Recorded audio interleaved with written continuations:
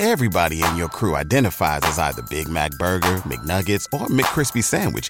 But you're the Filet-O-Fish Sandwich all day. That crispy fish, that savory tartar sauce, that melty cheese, that pillowy bun. Yeah, you get it. Every time. And if you love the Filet-O-Fish, right now you can catch two of the classics you love for just $6. Limited time only. Price and participation may vary. Cannot be combined with any other offer. Single item at regular price. Ba-da-ba-ba-ba.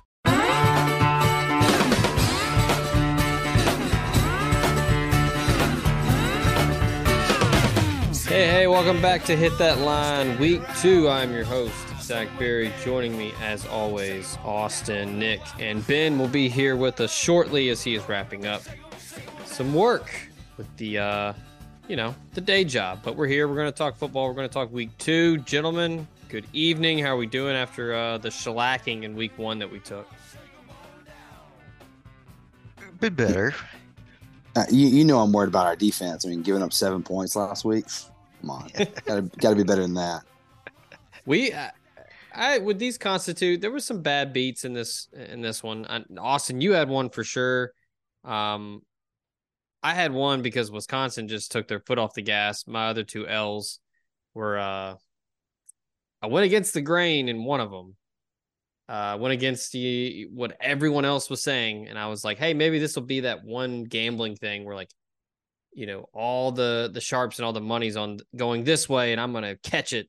Nope. Texas Tech took an L up in Laramie, and then Clemson, big ol' egg. Austin, yeah, you had a tough one, didn't you? Yeah, Chip Kelly wouldn't get his head out of his ass for most of that game. He's got a 5-star freshman who comes in and throws dimes, and then he insists on going back to Ethan Garbers for long stretches of that game, who promptly, throws interceptions as soon as he goes back in the game. So Kelly notoriously, and this may be relevant for this week, Kelly notoriously takes non-conference games off, basically, doesn't seem to care about covering. In some years, it's actually come back to bite him. It almost did against South Alabama last year, but it definitely looked like a QB tryout against Coastal. If you're going to back the Bruins, you have to be confident he's going to play more, because if he plays Garbers, they're in trouble. I mean, when you have the ability to put Ethan Garbers in the game, you just got to. You got to do it. One thing I will say that you do have to do, and that is to be sure to go check out homefieldapparel.com, the title sponsor of this year's show. Check out the Ole Miss collection. If you haven't done so already, go give it a look. Get you some merch for it's probably not going to be there in time for Tulane, but Georgia Tech, Alabama, the rest of the schedule coming up. You can have some nice merch, wear around the house, wear it to Oxford, whatever you want to do. But when you do it, your first order, TOC23 is the promo code. Use that for your first order and you get 15% off. I was a big fan of 3 items. I went ahead and snatched those up when the collection dropped a couple weeks ago. But you can still go on their website and get you some home field apparel. I love the tees. They're incredibly comfortable. Nick is a huge fan of the hoodies. I have one. I love it. It's extremely comfortable. A little bit of a nip in the air this evening here in Nashville. So hoodie season's right around the corner. And then they got a quarter zip. They've got tons of stuff. So TOC23 is the promo code. Get you some home field apparel. All right, so after week 0, week 1, whatever you want to call it, combined, we're out of the gate limping, 4-12 overall. But week 2 is here, and see that's the great thing about this podcast here is we get another crack at it the next week. So let's look at week 2.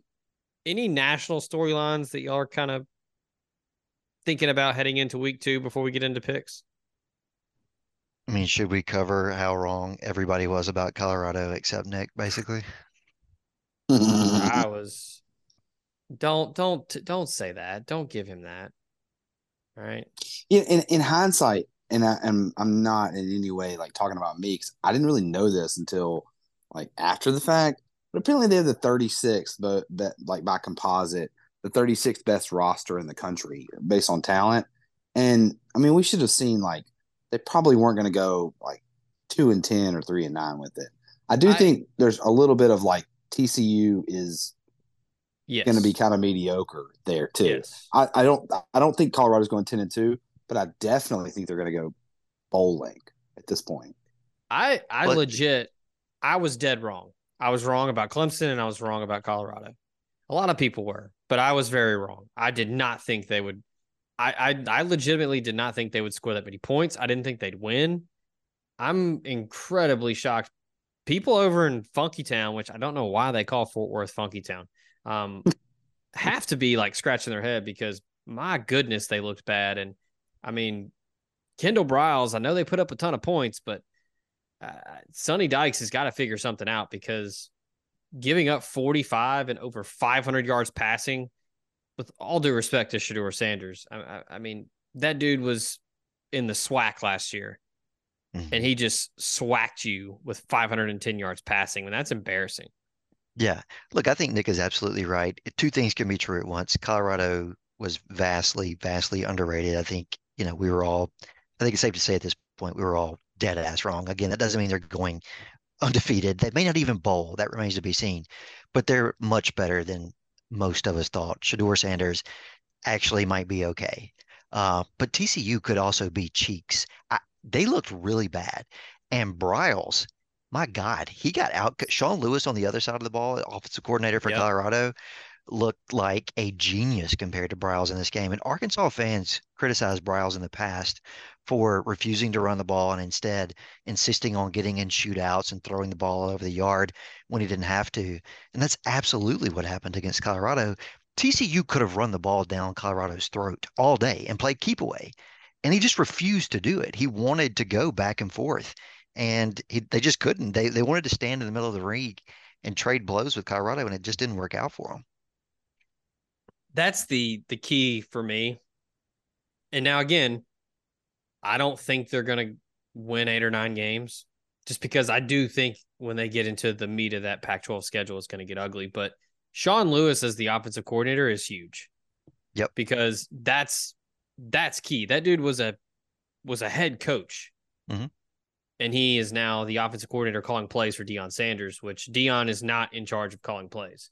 No, Um, He's not in charge of anything. But I mean, look, he assembled the talent. He assembled the roster. he's So he's in credit charge to of him the for hype that. machine. Exactly, exactly. And look, it's working so far. So credit to him. I'm not, that wasn't meant to really detract from the job he's done so far. But don't lest anybody believed otherwise. Dion has nothing to do with game day X's and O's. He hired really good coordinators. He's got a really good staff, and turns out he's got a pretty good roster, much better roster than I thought he had. The other national headline I feel like we got to get into, which we'll probably touch on a few more as we do our picks and talk about our analysis and stuff. Um, my goodness, Clemson, it might be over. I Speaking of rosters, yeah. I know that's hyperbolic, but my goodness, I mean, I was watching that game. I was, doing some work. I had it on as background noise, but I was paying attention, probably 60-40. I just kind of kept waiting on Clemson to turn it on. I kept waiting on them to take control of the game. Duke beat their ass. I mean, Duke, full stop, just absolutely dominated the entire game. Hmm. Yeah. Now look, Clemson did have some turnovers and some weird stuff with field goals, but you're right in that like there was no flukes from Duke. Like they lined up and just out physical Clemson at the point of attack when they had to. Their defense was was aggressive. They flew to the ball. The Clemson I thought would be far superior in the trenches, and that just was not the case at all. I think Dabo's refusal to hit the portal, refusal to play the transfer game. It's finally coming back to bite him. They just don't have dudes, man. There's no skill talent. I think you mentioned Zach. There's a transfer to the SIP candidate on that roster. Uh, Outside of him, That's like really it. that's it. That's all they got. And look, Shipley at this point, Shipley looks like Ezekiel Elliott like now. It's like he's got no tread left on the tire, man. He's like 40 years old suddenly. I saw a thing. It was talking about kind of the type of player that Dabo's recruited there, and he it's like he stopped recruiting players and fitting them into his culture and started recruiting only the type of players that would fit in his culture, if that makes sense. Like he stopped going after really good players and tried to bring them in and assimilate them into his program and only started recruiting the players that would fit his program. And that's just they're not the type. There's just not as many good enough players that fit that mold already. Rather than trying to get them and then change them and kind of mold them once they got there. He just wanted them already ready made for his program, and then just there's not enough guys, and it shows out there. I mean, the whole refusal to do the portal. I hate the portal. I don't like this turnover. 50 guys every single year changing. I don't like it at all. But like, it's what we're doing now. So your choice is either be bad or hit the portal. So I mean, I guess that's what he's chosen. Exactly. And to your point, that's a nice segue into the team in the ACC who absolutely committed to hitting the portal. Yeah. Florida State went out there and just trashed LSU. Florida State's got dudes, man. I know Ben's on the season long under, and I like that play. But Florida State looked elite against LSU. Now, again, it's a little bit like Colorado TCU. Two things can be true. FSU may be better than I thought they were, but I think LSU has got problems in critical spots up and down that roster. LSU hasn't had. When's the last time LSU has not had a running back or a guy in the secondary that was a dude? Yeah, I mean, do y'all remember? John Emery's out. I couldn't, outside of the freshmen that I know from recruiting, I don't know who their running back is. They don't have anybody back there, and they don't have anybody in the secondary either. Yeah, in the secondary, yeah, I know one guy in the secondary, and I know he's suspended, and that's Denver Harris, who came over from A&M. But that's it. There is no Derek Stingley. Yeah, there's no Maurice Claiborne. There's no Patrick Peterson. There's no Eric Honey Reed. Badger. Yeah. It's week one overreactions, but those are a couple games where I don't think there's any overreaction to how badly those teams lost. Clemson's got to do some soul searching, and it's. I was literally telling somebody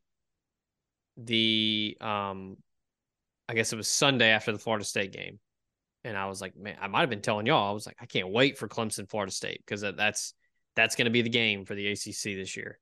And then Monday night, I was like, nope, never mind. Because if that Clemson team shows up, FSU is dog walking them. Not only that, if that Clemson team, rather, if that's who they are the rest of the year, dude, they may lose to North Carolina. They may lose to Miami. Yep. There are more losses on their schedule outside of the FSU game. All of a sudden, that Palmetto Bowl was looking awfully soft. Yeah. All right, let's get into picks, or at least the schedule, and then we'll get into picks as we go along, and then we'll fill out the sheet here. But before we do that, I do want to remind you, podcast is also brought to you by College Corner, 825 Sisk Avenue, Suite 105 in Oxford, Mississippi. Go check them out. They have got collegiate apparel for pretty much everything you could ask for with Ole Miss. Men's, women's, kids. They got sale items. Go in there, check it out. They got tailgate supplies. They got gifts. They got gear. Got home decor, drinkware, stuff for your car. All of that and more at College Corner. If you need to grab you a quick game day polo before you head to New Orleans, that's the spot you need to go to. They got Columbia, they got Cutter and Buck. They've got all different kinds of brands. They got T-shirts. They've got Ole Miss National Championship swag from the baseball team winning the title. So if you still need to, you can never have too much national championship merch. Go over there and grab you a polo. Horn Legend is another brand that is out there that is new that I've never heard of it until now, but it looks pretty sharp on the website. I personally am a fan of the Cutter and Buck. The fit is very nice. It is to my liking. I think it fits. It's a nice soft shirt, very comfortable. And then if you want to pay homage to the late great Jimmy Buffett, they've got some Hawaiian shirts as well. So that is College Corner, now in Oxford, Mississippi on Sisk. Go check them out. Tell Scott and the folks that The boys from Hit That Line sent you. All right. Week 2, the big one obviously is in Tuscaloosa, Texas, Alabama. Saturday night. I believe that game is at 6 o'clock. Top 15 matchup here. I've gone back and forth on this one. The line is still at 7 if I am reading this correctly. This just kind of feels like a Nick Saban special where they just kind of lean on him for a little bit and win by 13 points or so. Texas is kind of in that same category as Texas A&M with me. Like, they got to prove it. Sark has shown signs of life, and then they lose something stupid, like Jimbo Fisher and the Aggies do. So I know last year everybody says, well, if Quinn Ewers hadn't gotten hurt, they probably beat Alabama.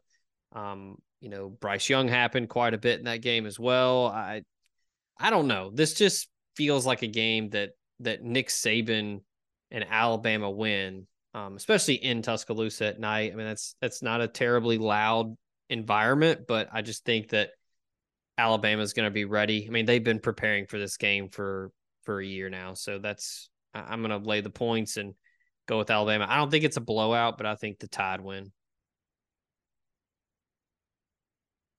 I don't think that this line, I mean, what is it at right now? Is it up to 7? ESPN has it at 7. Let me pull up Vegas Insider to see if there's anything So else. you're telling me essentially if this game was in Texas, it's a pick 'em.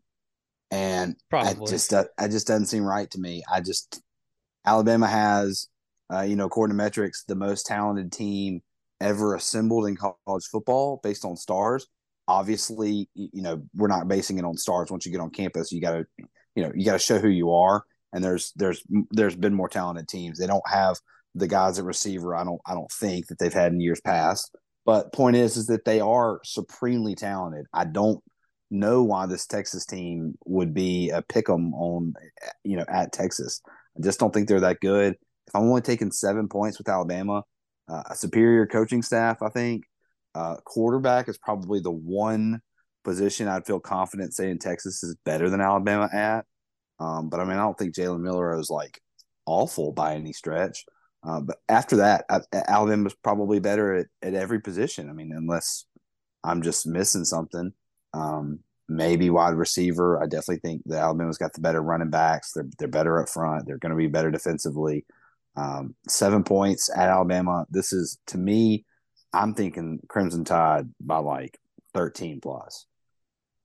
Whoa. Yeah, I mean, that's like, I don't know. 13 doesn't feel like a blowout to me. It's just, they're going to win by a couple scores. I mean, I wouldn't be shocked if that's what happened. I think I lean more Zach's way though, where Alabama wins, but I don't know if they cover 7 in the hook or 7. You're right, Nick, about the more talented roster top to bottom. It's absolutely Alabama, but I would say the positions that matter, the positions that they come with the premium price tag. Texas, I think, is better. Quarterback, I think that's easy, open and shut case for Texas. Wide receiver, I think, is pretty clearly Texas too. And I would just note that Saturday, Alabama may have backups going in the secondary. I think their starting corners got hurt against Middle. I think one of those guys may go, and one is definitely not going to play. The transfer from UAB, I think, is the one that has been ruled out, which tells me if Saban even had to bring in a transfer from UAB, he may not have had the dudes back there that he wanted or needs if he was, planning on winning a championship this year. So I think Alabama can be had in the secondary, and I think Texas has the tools to do it at receiver and at quarterback. So I think Bama's going to come out with an old school Bama game plan where they play keep away and run the rock with Milroe and company at running back. Milroe is not great in the passing game, but he is dynamic in the run game. I'm not sure that Texas's front 7 can bottle him up enough, get enough stops to win the game, but I do think they can keep it close. I started to go under here, but I don't know. I think it could get loose maybe with an interception, short field. Who knows? And I think Texas can be explosive on offense, although they were not last week against Rice. part of me thinks that they may have been looking ahead to this week. They probably prepped for Alabama more in the offseason than they did Rice. So I'm not going to judge them too harshly for last week's performance, but I don't know, it should be a really good game. It's going to be a crazy, crazy scene in Tuscaloosa. Texas probably should have gotten them last year. That Mm-hmm. doesn't mean they're going to do it this year, though. I think it's a whole, these are two different teams. I think Bama's going to take a completely different approach on offense. And rather than trying to trade score for score, I think they play keep away and grind it out. Old school Bama, and it's 28-24 tied. I just got to the party. Um, I agree with Nick here. I think I think this is one of those Alabama games where they win by 2 to 3 scores and get back everybody's mind back right in turn, like in the way that they look at it, it's like, oh, we gotta get the media and the national pundits or whatever back right and saying that we're awesome and 7 points isn't enough points, and or we need to be laying 10 or 11 or 12 to Texas. So I like Alabama. Now I do agree that um Mil this is not a typical Alabama quarterback, and so that's the one place where I'm held up, or that brings me pause, is that it doesn't feel like they're going to have any sort of, well, let's just say it this way. For like the last how many years, 10 or 15, Alabama's had a fringe Heisman contender at quarterback or winner. I mean, Tua, Hurts, Mac Jones. I mean, going all the way back to, I guess after the Greg McElroy years, they've been pretty solid there. Sans like the Blake Sims season, where they actually kind of was similar to Milroe, former running back. So, but I like Alabama here. I do. I like them. Like I said, 2 to 3 touchdowns. I was unimpressed with, and this is knee jerk reaction Ben time. I was just unimpressed with Texas against Rice, but Austin, you're probably right. They were probably just looking ahead to Alabama. They probably spent all off season preparing for Alabama. I mean, I let's would be real. have. Yeah, I would have. I Yeah. assume Sark is Think confident about enough to do that. think about the 2015 Ole Miss team. You had Fresno and UT Martin in the first 2 games. Now they blew them out, but everybody knew that the first game of the year was Game 3, and that Hmm. was in Tuscaloosa. Yeah. All right. I feel like that's probably the way this one's going to go. I think it's you know, relatively close game, and then Alabama just kind of leans on them and runs away with it. All right, 11 a.m. Semi big one here, but it's interesting. It's on ABC. The 10th ranked Notre Dame Fighting Irish are taking on the NC State Wolfpack at Carter Finley Stadium. I hate this isn't a night game because that place low key gets pretty rowdy at night. Hmm. Um, Notre Dame giving 7.5 here. This will be a true test. You've got Brennan Armstrong, the former Virginia quarterback, is now with the Wolfpack, going up against Sam Hartman, who, my goodness, everybody drooled all over him after what he did to Navy, which cool. I know he's handsome. He's got a beard that looks really nice, and he's got really good hair. But this is where we'll find out a little something about Notre Dame. On the road, it is a day game, so not a true, in my opinion, not a true road test. But this one, I think, could get a little weird. I like Notre Dame to win, but this might be, kind of a possibly either a backdoor cover for the Irish, or maybe the NC State Wolfpack ruin it late with a score. But yeah, I think this one might be closer than the experts think type game, and Notre Dame kind of ekes out a win. Yeah, so NC State did not look good in week 1 against UConn. They got pushed around in the trenches. Uh, the quarterback experiment did not go well with the Virginia transfer. Their defense UConn actually, cash for me. yeah, UConn cash for me. yeah, and look, NC State's defense was pushed around a little bit, so shockingly by UConn. Um, and Notre Dame has looked like world beaters through 2 weeks. Hartman has been a giant improvement for them at quarterback. They're really tough in the trenches on both lines of scrimmage. They have a monster at running back. Having said all that, y'all know how this goes. Like you cannot lay a touchdown or more on the road at NC State. You just can't. Not in this spot. I think they get up for the game. I don't know that they win outright, but there's absolutely no way I would lay points with Notre Dame when their first real road test against a team with a pulse. Dave Doran has made a career off of this. So despite what NC State looked like the weeks prior, I've got faith in them to keep it close somehow, some way. Again, I don't know if they pull it off outright. And Zach, like you said, if it was at night, I'd give them a lot better chance at getting the outright dub here. But I think NC State covers the number. It's going to be an ugly game, probably plays in the 20s, let's say 24-21 Irish. I really want to lay the points and lock them, but y'all are talking me out of it. So I'm gonna hold off on this until the end of the show because I might circle back on this one. I think Notre Dame is really good. Like I think they are really really good. Their running back is awesome, and this is not your typical. I say typical. That Notre Dame has been good for the past 10 years. We all like to make fun of them, but they win 10 or 11 games seemingly every year outside of what last year. And even last year when Notre Dame went 8 or 9, I can't remember. Either way, um, I like Notre Dame. I agree with you guys that this is a weird spot. And keep in mind, Vegas, they take into account. So and this goes to y'all's point, Notre Dame looking awesome the first 2 weeks and NC State not looking good you would expect this line to be more like 10, but it's 7.5. And that gets to be in the stinky number for me. And it just seems a little bit too good to be true. I agree with the 24-21 pick. If I were going with NC State covering, matter of fact, I was going to say 27-21 Notre Dame, but simply because y'all taught me out of locking it in. So, but I may circle back later and do it. I can't decide.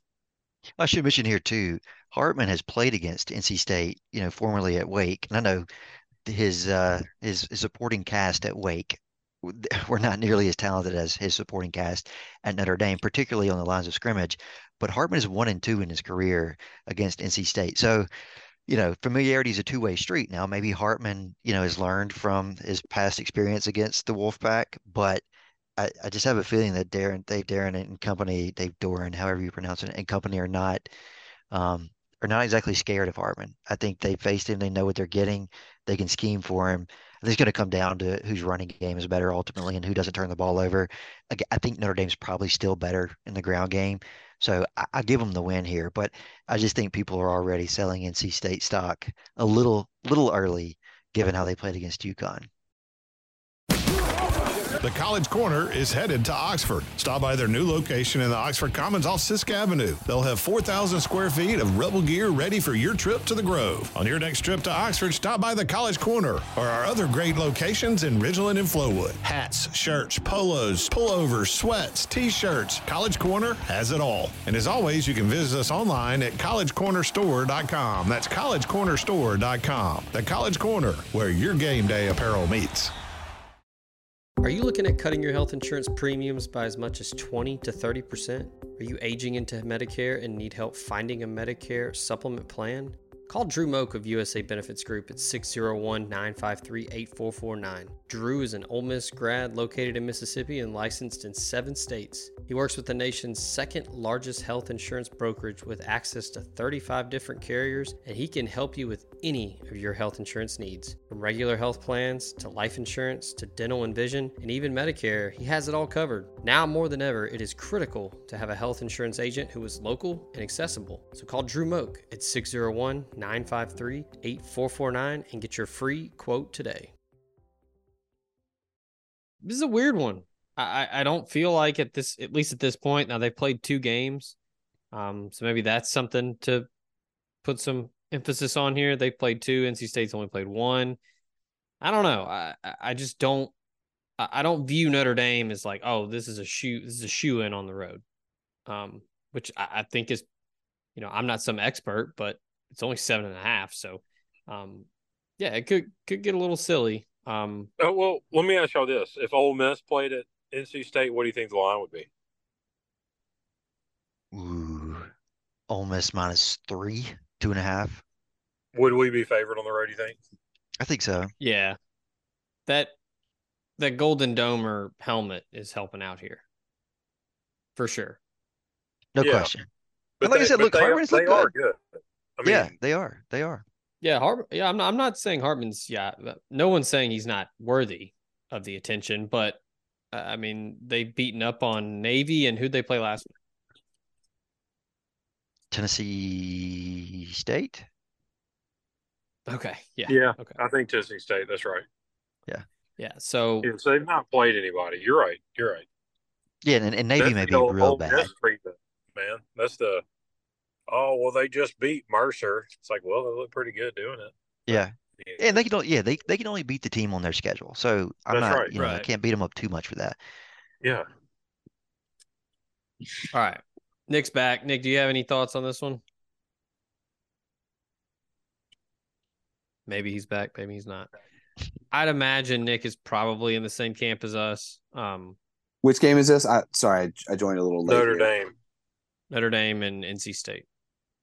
Oh yeah, wasn't this game played in a monsoon a few years ago? Or am I totally misremembering that? Probably like 5 years ago. Yes. That's all. Okay, Yes. I thought so, and I remember. I don't know if we said And if we Brian had the Kelly podcast tried to at the throw time. the ball like the entire game. Yes, and the over under started at like 43. I think it got down the morning of the game to 28, and I'm pretty sure, which is like insane. And I'm pretty sure the score was like 10-3. It was like the easiest. They could have put the over under at 12, and I probably still would have gone under. I mean, I would have lost, obviously, but it was a literal monsoon. It was an actual hurricane that they played through. So, no, I mean, this Notre Dame team, I think is pretty decent. So, what's the line? I haven't seen it. It's 7.5 In Raleigh. Yeah. Yeah, it's still late on them. That's fine with me. Okay. Notre Dame's talented enough. Yeah, I think so. Also at 11 a.m. on ESPN, the 1-0 Utah Utes travel to Waco to take on the 0-1 Baylor Bears. Ooh, baby. This one I think could get ugly. Man, the shine has really, really come off Dave Aranda. And isn't Blake Shapen hurt? Is he done? Yeah, he's hurt. I don't know if he's done for the year, but he's definitely not playing this weekend. We dodged a bullet with the Aranda deal. Whew, yeah, no kidding. Yeah, we did. Utah's given 8 here. I'm laying them. I might circle back on this one. What's the over under on this game? 47. I'll lock it up. I'm going ahead and taking the under. How is Baylor scoring in this game?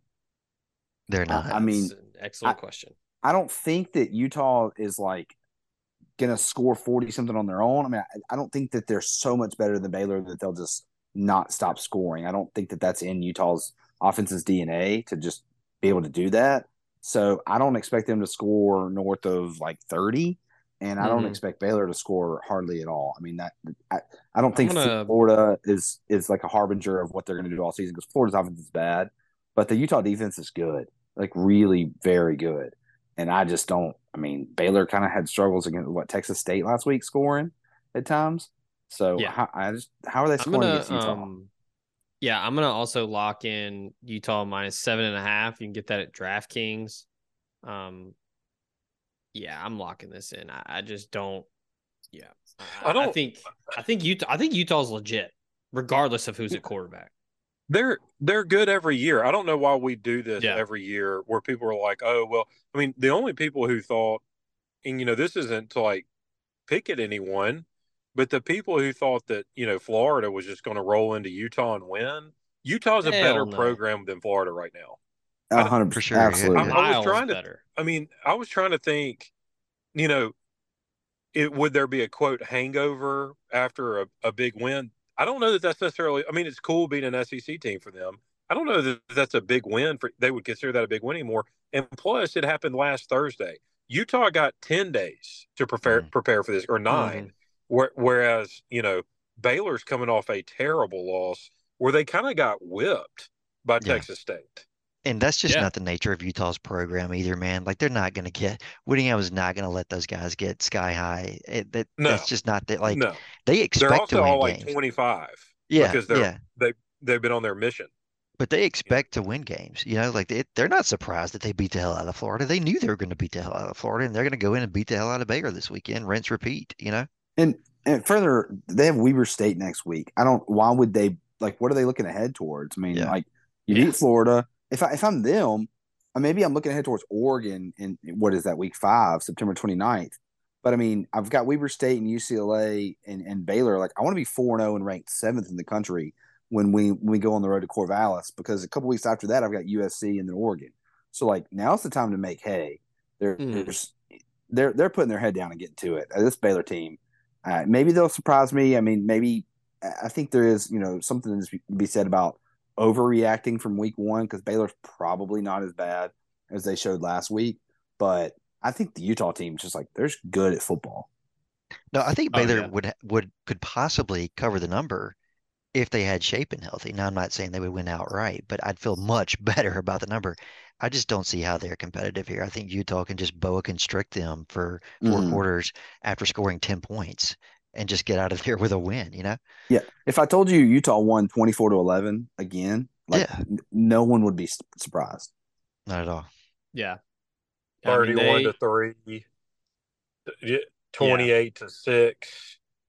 This is going to be a suffocation. Yeah, this is as our buddy Michael Felder likes to say, they're gonna put the paws on them. I mean, that's what they do. Like they don't care who they're playing. They don't care if it's SEC, Pac-12, ACC. They're gonna line up and hit you in the mouth over and over and over and over. And yeah, like Ben said, people continue to sleep on them for some reason, and they continue to prove everyone wrong. And Kyle Whittingham's been there for 33 years at this point. I mean, he's been there forever. They have an identity and they stick to it. Man, I wouldn't be any more confident if Ole Miss played a road game at the Horseshoe in Columbus, Ohio, or at Utah. I wouldn't be any more confident in either game. Oh, Like, I'd be more confident in the Horseshoe. me too.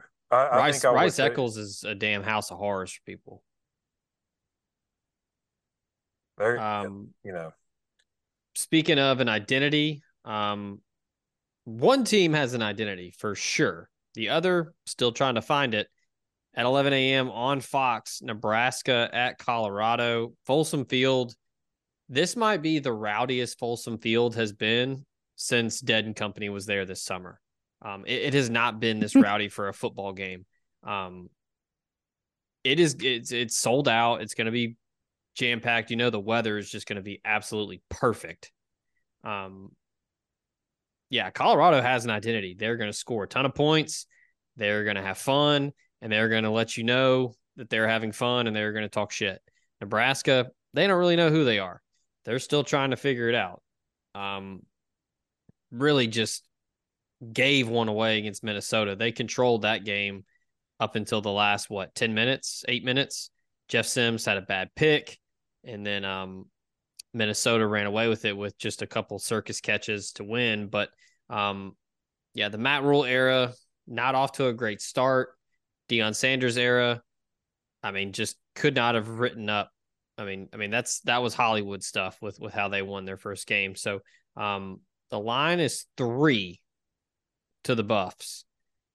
But isn't this setting up for it's not an upset, but like a huge letdown spot for Colorado?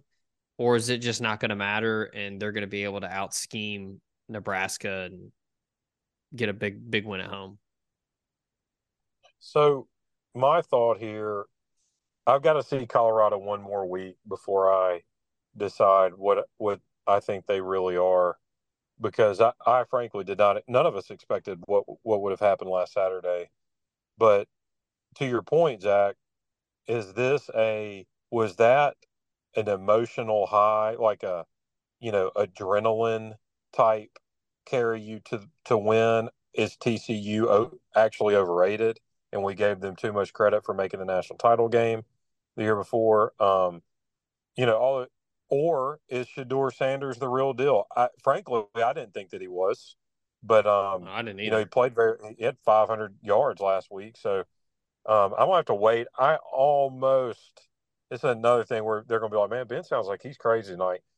I almost was going. Y'all know this. Earlier in the week, I sent that line to y'all. I said I may have to lock in Nebraska because I think before the season, what was this game like 9.5? Nebraska laying 9.5 or something. It was I a think it was pretty big seven and a number. half. Yeah. It was Seven and a half. it's a Yeah, so 10 it's a point move. Yeah. 10-point move. I mean, that's a lot of value swinging the other way. So I'm going to take Nebraska to cover. Um, but I cannot pick it on who wins. That's just too much swing from game week one or week 1 to 2. So or preseason to week 2. So give me the Cornhuskers. I think Matt Rule's a better coach than Dion. It's still, but even though he didn't pan out in the NFL, but that's too many points. Give me the Cornhuskers. Mm. Okay. I I'm do going. think, Go ahead, Zach. well, I was going to say real quick, I think the under might be the play here because, I mean, Nebraska could not score last week. And we know Colorado can against TCU. And I imagine that they're going to score quite a bit this week as well, barring something crazy, which something crazy happened last week. But I'll throw this out there because I saw this being talked about this week with all the snaps that Travis Hunter played last week. I think it was, what was it, 129 Yeah. total? Just Mm-hmm. unsustainable. Yeah. Is he, somebody said this, and look, he better figure it out because, spoiler, you play all your games there. Is he going to be able to do that at elevation? Because, he's from Georgia. Going to Fort Worth is something that he's used to with the humidity. Is he going to be able to play that much at elevation and be a difference maker the entire game? It's a great question. I don't know that he could do it even if he weren't at elevation, but at elevation, it's even harder, obviously. That's unsustainable. He's not going to be able to play at that level. Maybe he plays, but he's not going to be effective on either side of the ball if he has to play that many snaps throughout the year. So maybe Dion plans on getting him some rest here and there. It's not every day that you play, a team that was in the national championship game last year. So maybe they were just making a point against TCU and we don't see him nearly as much against Nebraska. But I mean, he was incredible. And Ben, look, we sort of ate our crow before you joined earlier in the podcast. Colorado's a lot better than we all thought they were. I mean, Nick was high on them, but I don't think Nick was even this high on them. And I think I'm going to go full heel turn here and go Colorado. And in fact, I'm going to lock in Colorado -3. Uh, Mm-hmm. Mm. I know it's a 10-point swing, It and sounds like a Kenny Trill type situation. yeah. So hear me out. It's a 10-point swing. And the market is usually pretty efficient. Gambling markets are usually pretty efficient, but the markets have had a blind spot for teams with tons of transfers. Last year Mm-hmm. it happened arguably with Ole Miss, with LSU, with USC. All three of those teams went over their win total last year. All were heavy on transfers. I think you're seeing the same thing this year. I think teams that went heavy transfer portal, Texas State and Colorado, what did those two teams do in week one? They came out and won outright as 20+ point dogs. Um, I think the market's got a blind spot there. Now, as we progress through the season, the numbers are going to catch up. And hell, maybe they catch up to me this week and I look like a fool when Nebraska wins outright. But I saw I saw Colorado's skill talent. They're good, man. They're good at receiver. They're good at running back. If Shador plays like 70% as well as he did against TCU, they're going to win a lot of games this year. He's a much better quarterback than Jeff Sims.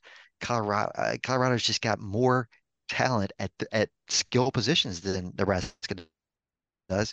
And I do think Rule's a better coach than Dion.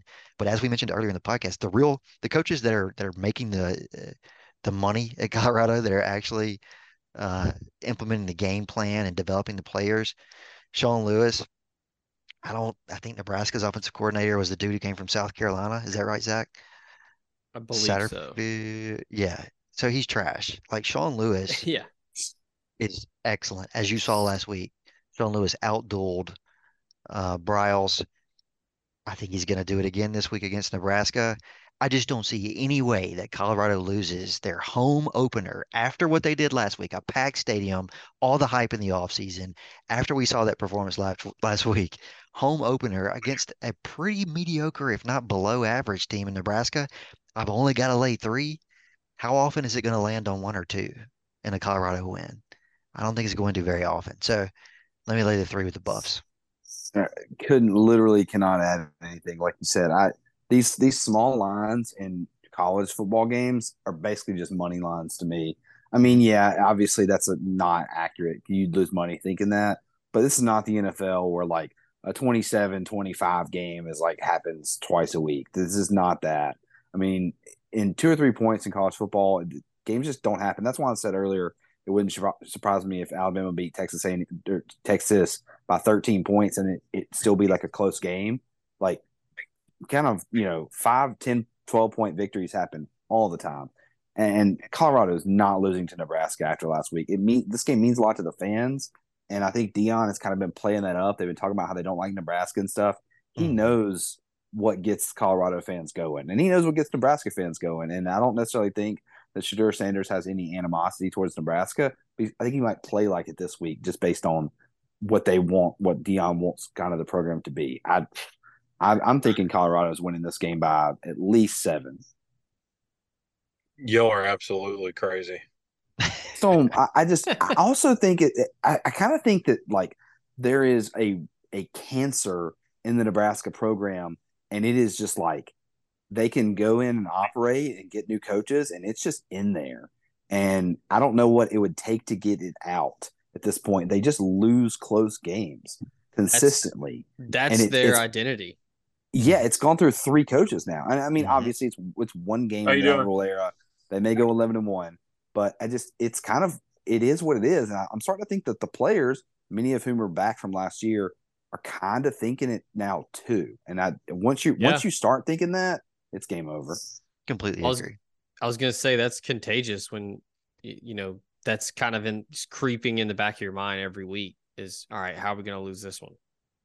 And it's crazy to think like the Matt Rule's like established an identity in week 1 of his tenure. That Yeah. like, oh no, oh he's doing this thing again, but like he really needs to snap out of it like really quickly. If they were to lose this game, like lead again in the fourth quarter and then like lose it 21-17, like I don't know that he could really recover from it in week 2. Oh yeah, I mean, good lord. All right. Sticking with the big games of week 2 theme. Let's go down to Miami Gardens, Hard Rock Stadium, 2:30 on ABC. Texas A&M travels to take on Miami. I still, the jury is still out for me on A&M. They looked pretty good offensively a week ago. Bobby Petrino calling plays. Um, I don't think this is really going to matter this week. I just don't think Miami's very good. This game last year was just wanted Brutal. God, you wanted to claw your eyeballs out. Um, if Jimbo will just stay the hell out of the way, I think A&M wins comfortably. I can't believe I'm even entertaining this idea. I might come back to this one, but A&M is giving 4. The over under is 51. It's so weird because that number in past years you'd be like, oh, under all day Mhm. with Jimbo, but with Petrino, if he lets him cook, they could easily blow the doors off Miami, in my opinion. Yeah, I agree. Look, with Miami upgraded maybe as much as anybody in the offseason when it comes to coordinators, both offensive coordinator and defensive coordinator. And I know it was just against Miami of Ohio, but they looked impressive in week 1. Now, A&M did too. And if Bobby can cook, as we said in the offseason, A&M's going to put up numbers. I think they put up numbers against this Miami defense. Miami's defensive line is pretty impressive, pretty strong. Not like the U of old, but certainly an improvement over recent years. I still think they can be had at the outside, though, on the outside and over the top. And I don't think Miami's skill positions are very good. Henry Parrish is still there at running back. They don't really have a receiver. This is not the Miami of old that, had three guys that were NFL players. They don't really have any dudes on the outside. And their quarterback, it turns out, is just not great. Like, I know he had an impressive freshman year, and everybody thought he was going to be a Heisman contender by the time he was an upperclassman. That just has not panned out. Having said that, I don't think it's a complete runaway here for A&M. I think Miami can hang around, even if they have to play a little keep away or try to. So I don't know. At 51, I've seen action on both sides of that throughout the week. When the number opened earlier this week, I was really interested because it opened at 46.5. That got immediately bet to 48.5. Now we're all the way up to 51. I'm kind of like you, Zach. I'm like, I don't know. Anything over 51 feels unlikely. Anything under 51 in years past, you would think was absolutely golden. But now with Petrino, who knows? Maybe A&M gets in the 30s. I think A&M probably comfortably covers. I'm just really interested to see what happens on that total. I think A&M wins by a touchdown. Let's call it 31-24.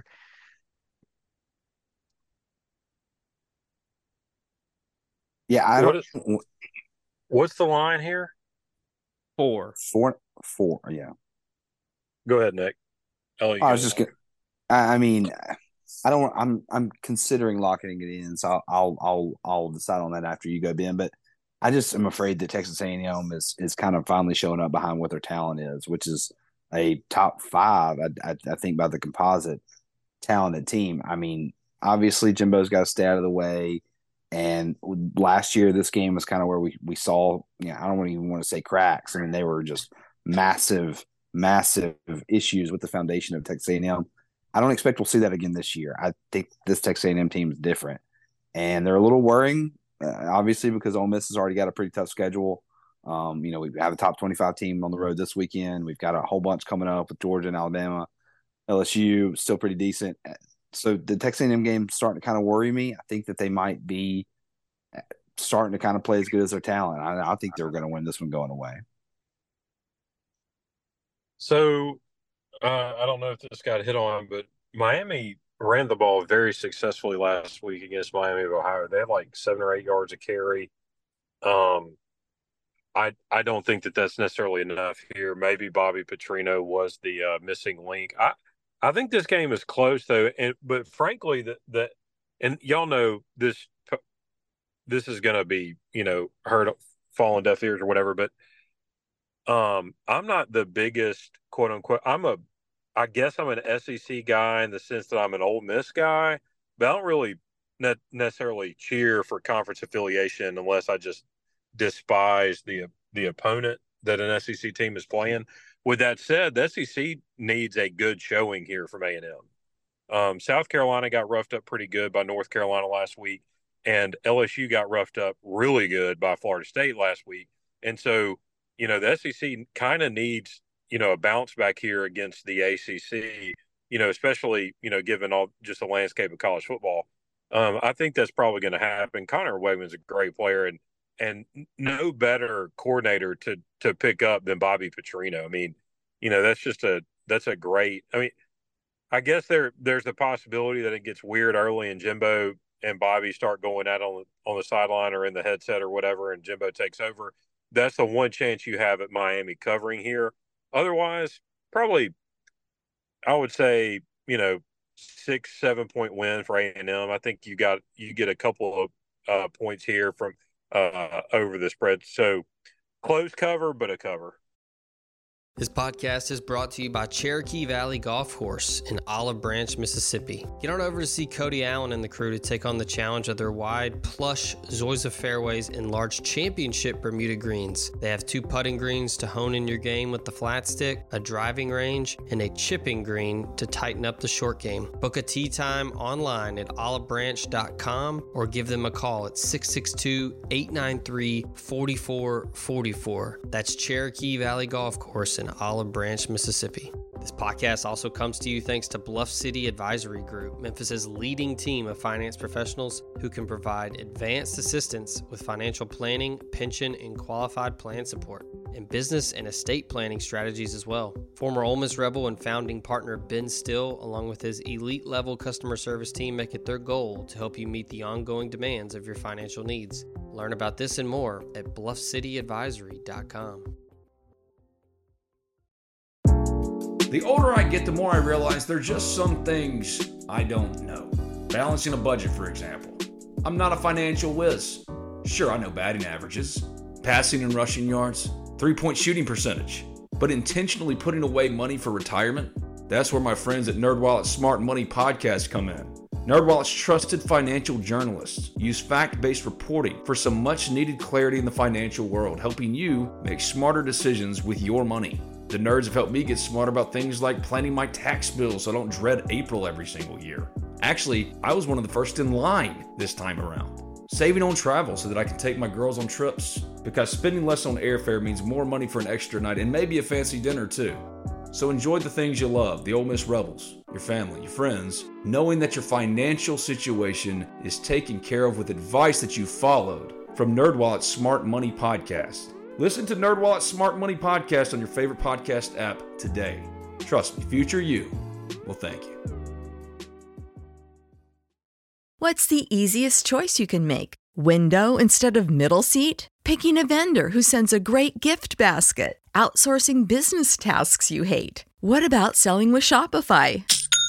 Whether you're selling a little or a lot, Shopify helps you do your thing, however you cha-ching. Shopify is the global commerce platform that helps you sell at every stage of your business. From the launch your online shop stage to the first real-life store stage, all the way to the did we just hit 1 million orders stage. Shopify's there to help you grow. Whether you're selling scented soap or offering outdoor outfits, Shopify helps you sell. Wherever and whatever you're selling, Shopify's got you covered. Sign up for a $1 per month trial period at shopify.com/try. Go to shopify.com/try now to grow your business, no matter what stage you're in. Shopify.com/try. Everybody in your crew identifies as either Big Mac Burger, McNuggets, or McCrispy Sandwich. But you're the Filet-O-Fish Sandwich all day. That crispy fish, that savory tartar sauce, that melty cheese, that pillowy bun. Yeah, you get it. Every time. And if you love the Filet-O-Fish, right now you can catch two of the classics you love for just $6. Limited time only. Price and participation may vary. Cannot be combined with any other offer. Single item at regular price. Ba-da-ba-ba-ba. All right, let's get into the last big one of the day before we talk Ole Miss, Tulane, and get into the rest of our locks. 6 o'clock on Fox, number 13 Oregon at Texas Tech. This is get right territory for the Red Raiders. Lost at Laramie last week in overtime. Oregon coming off a 81 points against Portland State. Good night. Oregon giving 6.5 here. It's at Lubbock. That's a place that gets rowdy at night. And I will say, and correct me if I'm wrong here, speaking out of turn, I feel like that fan base shows up regardless. They typically have good environments regardless of how good they are. That place will be rocking for this game, even though they lost last week on the road. This will be an early test for Bo Nix in Oregon. I like the Ducks here. I think that Texas Tech is a good football team going up to elevation last week. Dude, Wyoming is just a giant killer up there early in the year. I still think the Red Raiders can make some hay in the Big 12 and challenge Texas. But I like the Ducks here. If I were putting actual real American dollars on this game, I would lay the points. It's just a one-score line here. The over-under is 69 if you're looking at a total. Nice. That's so many points. Yeah. I do like the Ducks. I'm very intrigued to see how McGuire and the Red Raiders respond, though. Austin, tell me how this is not just a pleading for a sucker bet after what yes. Texas Tech did last week. Like they lost, but they led 17-0. early in that. Yeah, they led in that game. This to me is like they're begging people to take Oregon, and I kind of think Texas Tech's covering. It does. It does just stink so bad. So Texas Tech's up 17-0, gets their guts ripped out in overtime on a 2-point conversion play. Like name a more difficult loss in week one for a program with expectations. So not counting TCU and Baylor basically. Like Texas Tech, but for those two losses, Texas Tech's loss in week one would have been the worst of week one. And now they come home to Oregon, who put 80 on the board. Is that right? Last week? Uh, 81. 81 on the board last week, and the number is 6. I It's crazy. It stinks to high It opened heaven. at 3. Yeah, that's nuts. It's nuts.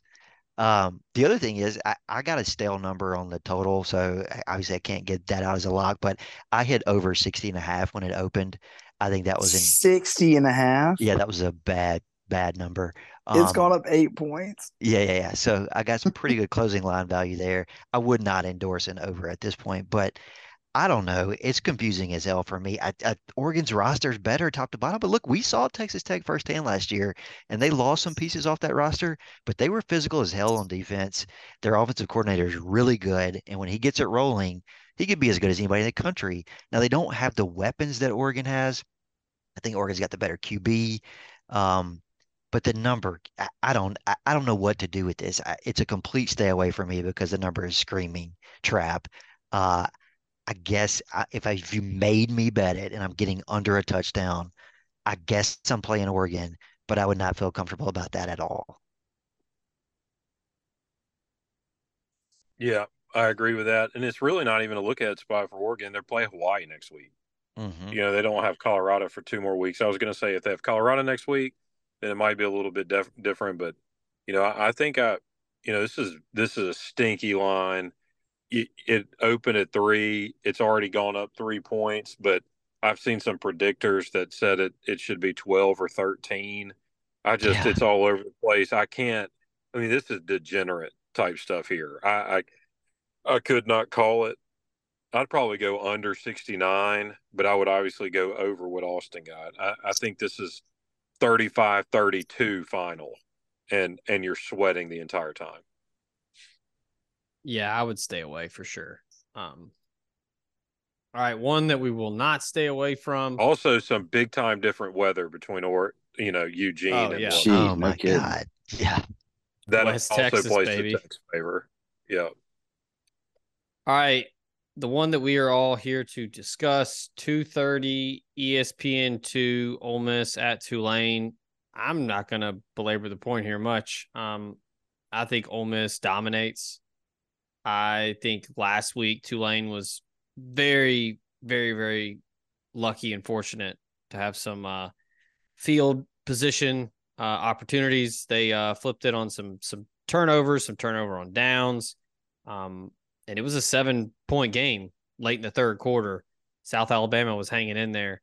I don't know if Michael Pratt's 100%. I think the Ole Miss front seven is going to get after him. And I think Jackson Dart is a man on a mission. And I think the offense is just going to be too dynamic, too many playmakers. And I like Ole Miss big here. I'm laying the points in a big way. You know, ideally, you wouldn't have to run Quinshon Judkins a lot again this week, similar to the Mercer game.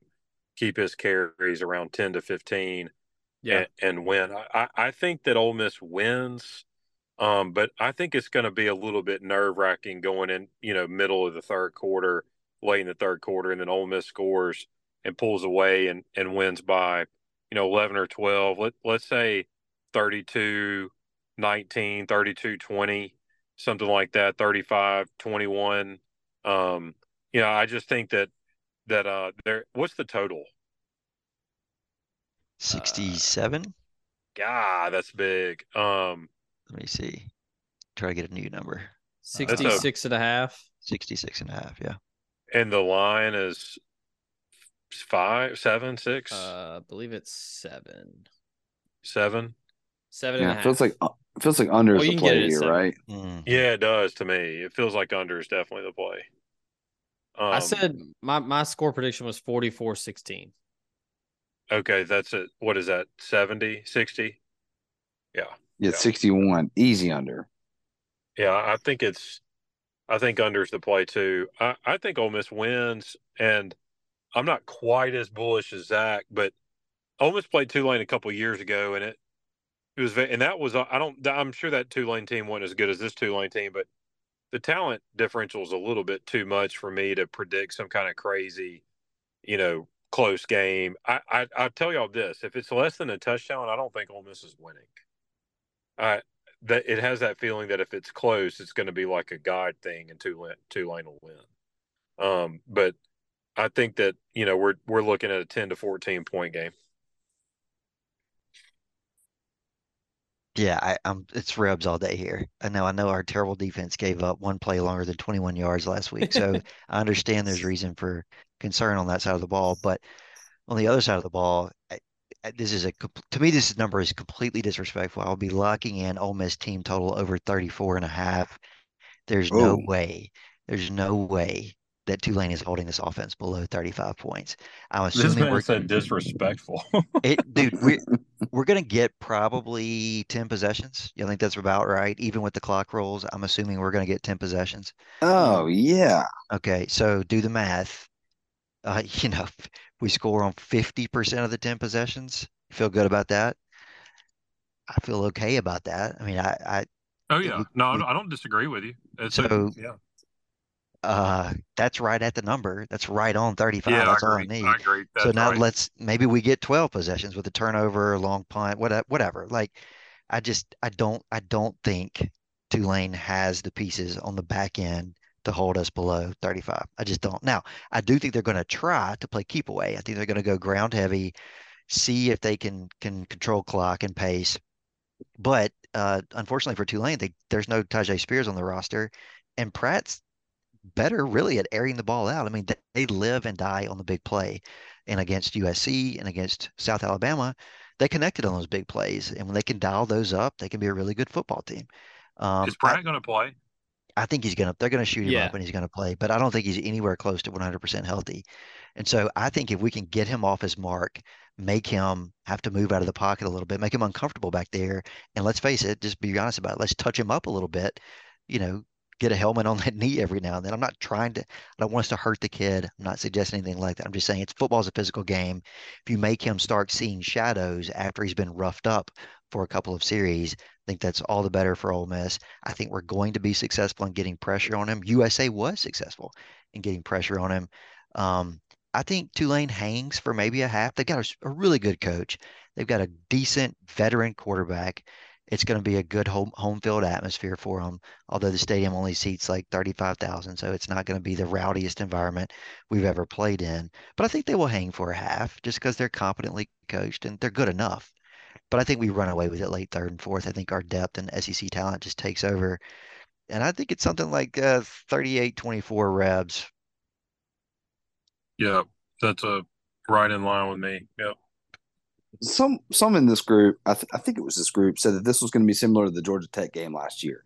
I don't expect that. Georgia Tech was hapless last year. I think Tulane's going to be better than that. But go ahead, defend your position. No, I didn't. I mean, I'm not going to defend it. I'm just saying, like, there's a possibility. I think that's a better chance than Ole Miss losing. I hope you're right there. I mean, I think that's But I do think possible. I think Tulane is very good. Like I think we're under I say very good. They're very good for a G6 or non Right. Power 5 conference. I mean team. But about Right. as good as you're going to play now. I also think the question could be how many players at Tulane would play at Ole Miss, and it's probably not very many. I mean, I No, just agreed. think that's Yep. harsh. That's been my argument in a lot of these games for a long time. You don't even really Yeah. recruit the same player. Not to derail you, Nick, but is Pratt better than Spencer Sanders? Yes. I mean, He's got legit NFL buzz. I guess Yeah, we'll see. And I don't think he's turned it over 49 times in 42 games. Well, if he's got legit NFL buzz, I mean, the last time we played a G5 quarterback with legit NFL buzz, we went to Memphis and lost. So it kind of makes me nervous.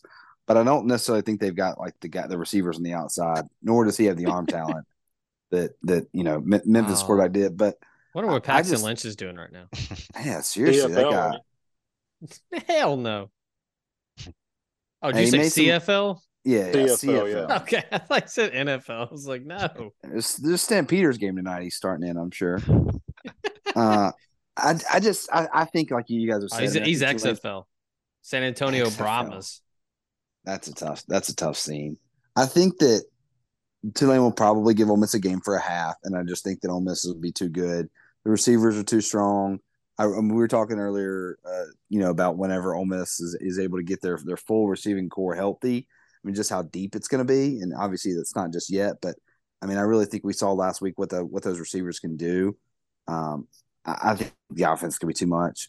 Hopefully, you don't have to lean too heavy on Judkins, like you said. But I mean, that offense is 10 possessions is probably low. Ole Miss is probably going to lean more towards 11 or 12, just because the offense runs pretty quickly. At that point, you just need 40 points, I think, out of Ole Miss. I think it's pretty confident. I'm thinking something like 42-21. I do think it's going to be a little closer to that number. What was it, 67, the over-under? Mm-hmm. Yep. 66 and a half, yeah. Yeah, I do think it'll be a little closer to that. Like I said, 42-21. But I think Ole Miss is covering this game. I really, truly would be surprised if we didn't. I really wouldn't even think about taking Tulane until it got to around 10, honestly. I should have mentioned last week too. I know it's week 1, don't want to overreact, but USA moved the ball against Tulane. They just put the ball on the carpet too many times and they shot themselves in the foot. If we play a clean game, a relatively clean game, I just think we're going to be much more efficient than South Alabama was, and I think our defense is better than theirs.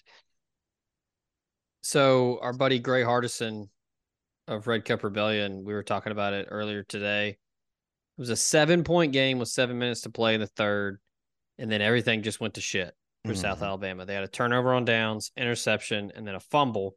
Yep. But not to be outdone with the silliness, Tulane was driving with about 10 minutes to go. They were up 17. They got to the USA 20, fumbled. USA recovered it, and then during the run back after the fumble recovery, they fumble it back to Tulane. Yeah.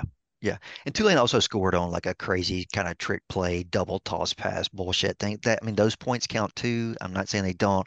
I'm just saying I don't expect stuff like that to happen against our defense, our secondary. No.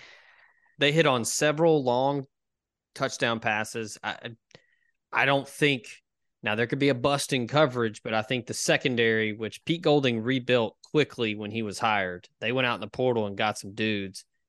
I just think that those guys, and we talked about it all offseason, these aren't like highly rated freshmen or highly rated redshirt freshmen. These are guys that have played a ton of football. They were all conference guys. I think Pete Golding is going to have this defense ready. And again, I think this is a national statement type game for Ole Miss where, like everybody, it's trendy to pick the green wave and Ole Miss better watch their ass down there in Uptown. I think, rat poison, all those jokes aside, I think Kiffin and that staff know that, and they're going to be more than prepared to put up. If they can put up a 50 burger, they're going to do it. Yeah, I know sports writers like Tulane because of their jerseys and they're scrappy and New Orleans and all that stuff. But there's been nothing but one-way traffic on this number in the gambling market. It opened at Ole Miss -3.5, and it's going one direction and one direction only. I don't think that should be underestimated. Like the money coming in on Ole Miss -3 to take us through the 7, the key number of 7, all the way up to 8.5 at one point. Now I think there was some buying on Tulane at 8.5, but to get from 3.5 to 8, God, that's money. That's real money. That's not people betting $10 a pop. Yeah. Mm-hmm. All right. So we've got Austin's got 2 locks. Nick has 1. I have 1. Ben, you have none. So you kick it off. Well, what have y'all picked? So Nick locked in the under in Utah Baylor. I locked in Utah -7.5. Austin's got Colorado -3 and Ole Miss team total over 35.5. 34 and a half. 34 and a half. Yeah. 34. Big Okay. difference. I We did that regret hook last week. Yeah. I regret the error. What is the Oklahoma line? 16 and a half. Let's see. Yeah, I can get you, I can get you maybe 15 and a half. Yeah, okay. I'm going to lay 15 and a half Oklahoma over SMU. Ooh. The Sooners were good last week. Yeah. And now, mind you, this is said in the context of they're going against Butch Jones, who's, fired before the end of the season. Hot take. Dude was crying on the sidelines. He was They're so T-bowing. bad. Yeah, They're so 73 so points bad. against an FBS team is a lot of points, though. That is just so many points. And they didn't give up any, did they? 3-0, wasn't it? No. Yeah, Yeah. shut out. Gabriel's healthy. Look, it's just a good Oklahoma team, and they better get right because they're fixing to, in a year, it's gonna be a whole new ball game for them. And we've talked about that in the past. This is just not enough points. I don't get this at all. I think they win by 3 touchdowns, and so I'm gonna take Oklahoma. I tell you, the only thing that can derail Oklahoma this year. Now it's only one game. Still need to see him in conference play. And I don't know if I buy this, but there have been rumblings around that program that their fans want Jackson Arnold to play. I don't blame him. He's good. Could this be another Oklahoma where they had Spencer Rattler and Caleb Williams there at the same time? Oh God, I hope so. Because they love Jackson Arnold, and for good reason. He's a stud. He's a 5-star.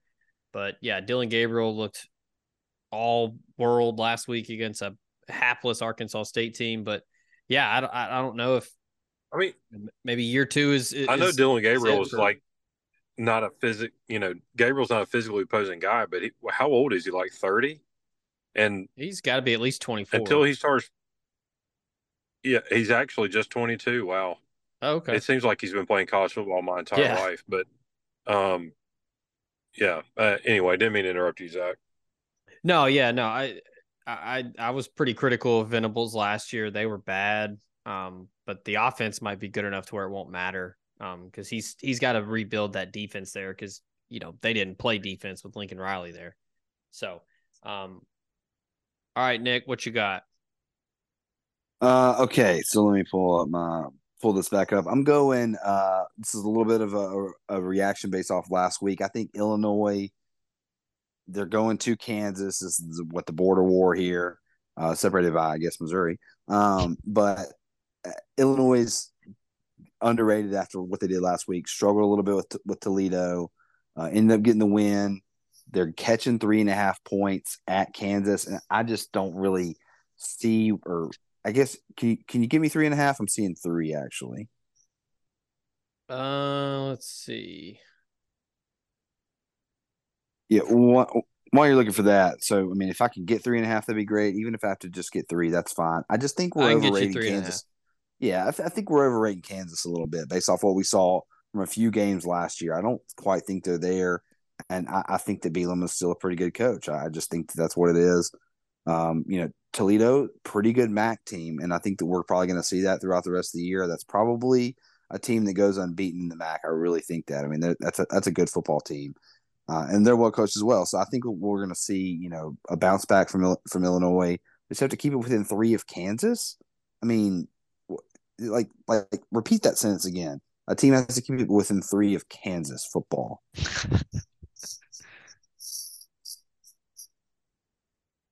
Kansas is kind of scrappy though. Sure, but I just think done a great job. So you're gonna believe in Luke Altmaier and the Illini? Hey, he did the trick last week. That's true. I think he led Illinois in rushing too. Which what the fuck? What is going on? Yeah, game-winning drive. He did orchestrate that. I'll give him credit. I mean, truthfully, I think that's his level. Like, I think we probably get on him because like he wasn't some stud at Ole Miss, but like that's his level. He's a pretty good college or pretty decent college quarterback and going to somewhere like Illinois and beating someone like Kansas, like that's kind of what he would be good enough for. He probably take Ole Miss and beat Tulane this week and then probably lose to Alabama. Like that's Yeah, about his level. I think he's particularly well suited for an offense like Illinois, where he's kind of a game manager too. Bert's not going to ask him to do a ton in this offense. He's not going to be taking vertical shots every other play, although he did bail them out with a pretty impressive vertical shot late last week. But you get my point. Bert likes the tight end game and dumps to running backs out of the backfield, and Altmaier's perfectly fine for that. Yeah, the prop on this game, by the way, is Altmaier over under 200.5 passing yards. So if you want like an idea of what they're expecting out of him against a team like Kansas, and also if you're kind of expecting a lower score game, which it appears they are, then why would I not go ahead and take the 3 points? Yeah. All right, just so we're clear, no one has taken any action on Oregon, Texas Tech, right? Nope. All right. Nope. I'm gonna try it again. I went against the grain last week. But can't fail 2 weeks in a row, right? I'm gonna take Oregon -6. I think they are good enough to win by 1 score. Now, will it be tight? Sure. Oregon's got the personnel for it to be tight and then to have a big play, boom, easy win by 8, 9 points, whatever. I don't know. It could be a weird week where Texas Tech might let Wyoming beat them twice. They're going to be reeling after that one. I know it's back home. They'll be fired up, but I think Oregon is actually not getting enough attention in the Pac-12. I know everybody's talking about Washington. Everybody's talking about SC. Everybody's talking about DJ at Oregon State. Utah gets their flowers.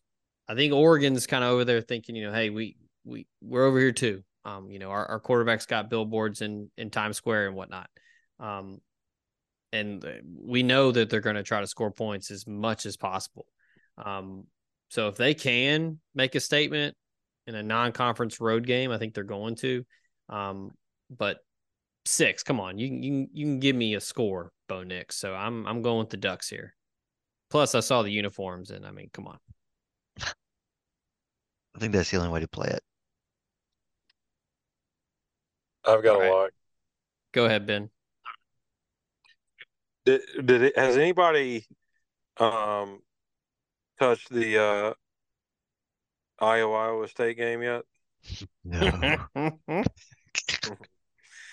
What can you get me in the total? Man, Nick is going to get you for copyright infringement on this dumpster ass game that you're getting involved in here. I did see that like Ron DeSantis and a bunch of other people are joining Donald Trump at the game. It's perfect. And somebody said that Kirk Ferentz will still be the most conservative person in the building. 36 and a half, by the way, Ben. Oh my 36 God. and a half. I'm going to take the under. That's a Chicago Bears line, man. Look, Iowa State, we all know what Iowa is, right? And they've got Cade McNamara quarterback. It doesn't really matter. They beat Utah State, or Iowa beat Utah State last week 24-14. Utah State is terrible. And but they just don't score points on anybody. And this goes back, I know Austin's point about their OC gets a bonus if he hits a certain number of points. No, he doesn't get fired. Yeah, he's got to do it to keep his job. The bonus is that what a weird employed. What a weird rule. Yeah. Either way, it's not as if Iowa State is some like juggernaut either. Their quarterback threw the ball. Guess how many passes he threw last week against Northern Iowa? Without looking, how many passes did Iowa State throw last week against Northern Iowa? 7. Oh man, yeah, 7, 9, 13. 13. In college football, they threw 13 passes. But how many did he complete? 10. Oh, pretty efficient. Who is their super quarterback? efficient. A freshman named Rocco Becht. I remember him. Well, yeah, I think it's appropriate to mention on this podcast that their starting quarterback is not playing because he was embroiled in a gambling scandal. That's right. I forget this is the Gamble Bowl. Y'all, Yep. have y'all ever considered the fact that like Iowa and Iowa State just got screwed on this because their attorney general cared? Like if our attorney general cared and wasn't like doing whatever our attorney general's doing, we would probably also be at like 30 starters. They were popping dudes for like $7 bets on the horse races, like the dumbest things. One guy got popped for like it was like one of us type bets. He got popped for 210 bets, totaling $2,000 or something like that. Like he was averaging like a little over $8 a bet. I mean, that's as stupid as back in the day when Rick Neuheisel got in trouble for a March Madness pool. Seriously, that's the level. Like, who cares? Imagine he'd average 25 points a game and then scoring 24 against Utah State. Dude. Yeah, and they had 14 on the first two drives. Oh yeah, they came out clicking. Yeah, on fire. The first they Ben, real averaged quick, less than 3 yards per carry against Utah State. That's tough seeing. Ben, did you see the stat for the first drive? What was it? The first time that Iowa I did see that opening touchdown drive with a passing touchdown since 1991. I mean, if it went back to 91, I'm surprised it wasn't like the first one ever, because it wasn't like teams in 91 were chucking the ball around all the place. It was probably like 1991, and the only other time was like 1977 or something. I just don't understand how they don't even have the athletes to like get a breakaway every now and then. Right. Just a busted play. Somebody falls down. Like a screen. All their fastest players play defense. They have like corners go to the NFL. It seems like every other year. All the time. Yeah, offensive linemen are going to the NFL. I mean, their best athletes are wrestlers, so that's the problem. Yeah, that's a good point. Put that guy in their the best slot. athletes played football. You know that touchdown they threw in 91 on an opening drive was to a fullback. Oh, for sure. With some Polish last name too, probably. Yeah. Yeah, some dude with a neck roll. I respect the sicko-ness here, Ben. You know, when you're at the top, you got to start mixing it up. Don't want to get bored. The top of the trash heap. All right. If no one else has one, I got one I can fire off real quick for my third. Shoot. Because God, I picked all favorites last week and went over, and I've already got two favorites here. I'm gonna ride the hot hand, and I'm gonna go with my boy Gary Joe and the Texas State Bobcats to cover 14 against UTSA. Man, dude, Texas State, they're fun as hell. They took too many points. Took it to Baylor. Yeah, too many points. I think this is going to be an awesome game at 2:30 because UTSA is legit. I love what the Roadrunners do. I love their quarterback, whose name has escaped me right now. Frank Harris. Frank Harris. He wears 0. He's a stud. Franco Harris. I love what Gary Joe and the Bobcats do offensively as well. This is going to be a fun one, and yeah, like Austin said, too many points, and I can get it at 14. I think they definitely cover that. When you have an offense like that, like 14 points, the back door is always open for that Texas State offense. And fun fact, by the way, Texas State's head coach played high school football for UTSA's head coach. Ooh, that's actually pretty cool. That is pretty cool. So, you wouldn't think that even if UTSA were capable of running it up, and I don't think they are, you wouldn't think he'd be inclined to like pile it on his boy, right? Like, surely not. Yeah, and this one might just be a who has the ball last. Yeah. I don't think like I said, I don't think they can pile it on because I think Texas State is going to be able to score against basically anybody in that level, in that conference. So, Texas State may go outright again here. They might, yeah. And UTSA lost to a just awful Houston team last week. So yeah, it's got to be deflating too for UTSA. It's a tough loss. They put a lot of stock in that game. Opener, sort of a rivalry, or what they want to be a rivalry, and now they have to come home, lick their wounds, and play lowly Texas State. I really want them to play well in this one in the next next week as well, because September 23rd they're going to Knoxville. Yeah. Better be careful. Texas Tech, they're good. Yeah. Oh yeah, and I refuse to call him. The head coach is G.J. Kinney. I refuse to call him. I'm just going to call him Gary Joe. I will not use the initials. Don't church it up, Gary Joe. Yeah. So I've got my third, and I'm going to Boca Raton, and we're going to lay 3.5 with Florida Atlantic against the Ohio Bobcats. Yeah, it's good bet. It's a good pick. I think Ohio's quarterback, who's the reigning MAC Player of the Year, is out. Curtis Rourke. They said he's probably going to play, but he's definitely going to be banged up. I mean, he's still hurt. Well, yeah, or he's not 100%. No. But Casey Thompson's awesome, and Tom Herman is good. Not to do this whole Arkansas State to Auburn type deal, but FAU to Ole Miss could become a thing if Lane Kiffin were to jump ship down the road. Tom Herman's a good coach. He got poor treatment at Texas. That was just not a fit, but he can coach, and Casey Thompson can play. When we're talking about a guy, this is a Power 5 quarterback playing against at FAU with presumably better talent than what Ohio has at home in that heat. So I'm going to lay 3.5. So I think Ohio is going to be missing their 2 stud wide receivers and potentially a tight end as well. Ohio's good for the MAC, but I mean, they're not. If you're missing 3 players plus you have a banged up quarterback, this is a great bet. I think it's also going to be the last week they're going to be able to get FAU at a discount. I think the market is going to adjust at some point, and people are going to remember that Herman's down there with the Power 5 transfer at quarterback. Yeah. I think this is the last time to buy low on FAU. For the rest of the year, the number is going to be probably not worth betting into, but at 3.5, I love this pick. Yeah. And like Ben said, Casey Thompson, former Texas quarterback, but they've also got some dudes at the skill positions. Larry McCammon III had Power 5 offers. He played at Hoover. He's a good back.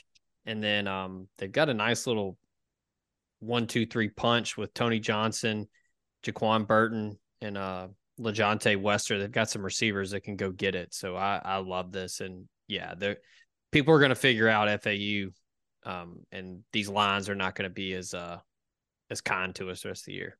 No, this is the last shot.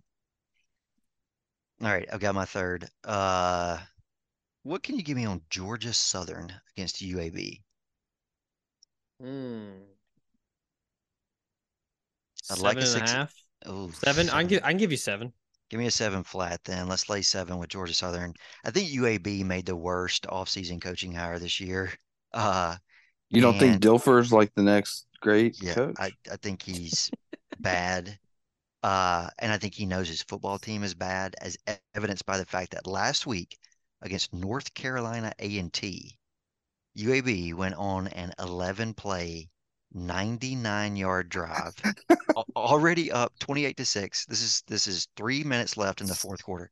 3 minutes left in the fourth quarter. They went on a 99-yard drive with their starters in the game and scored a touchdown to cover the number. You know who does that? You know who does that? A coach who knows he's not going to cover any more numbers that year. That's who does that. I think UAB is bad. This is not your big brother's UAB football team. Dilfer's not a good coach. He does not have a good roster.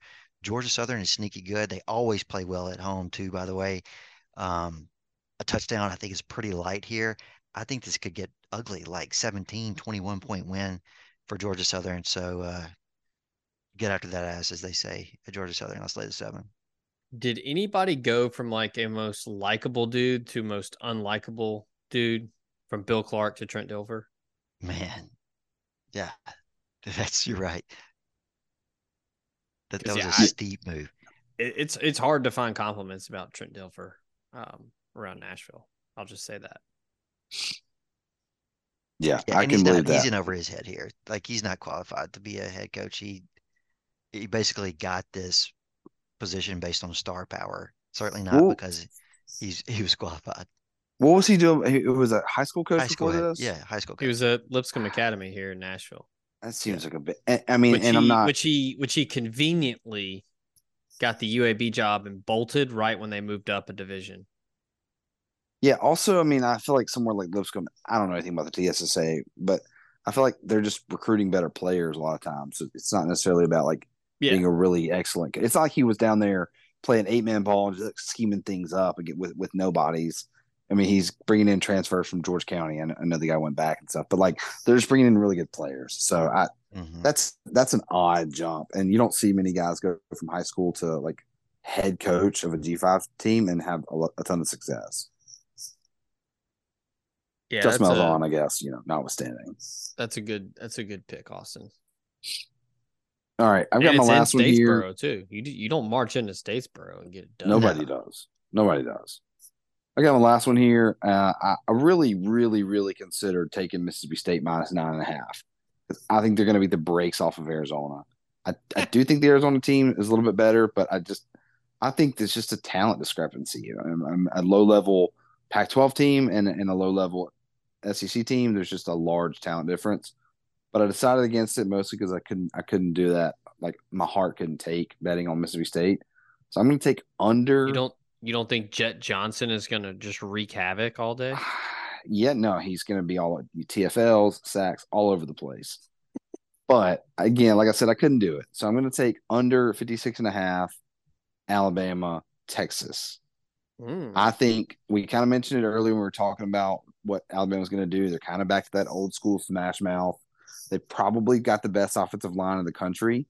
They're going to slow the game down a little bit. And this could go one of two ways. Either I am very correct and Alabama wins like 31-14, and it's really not all that close, and it's a pretty low scoring affair, and it really doesn't get all that close. Or it's like the Tennessee Alabama game last year, played in the 40s or what was it, the 50s up in Knoxville, and they just blow through this at halftime.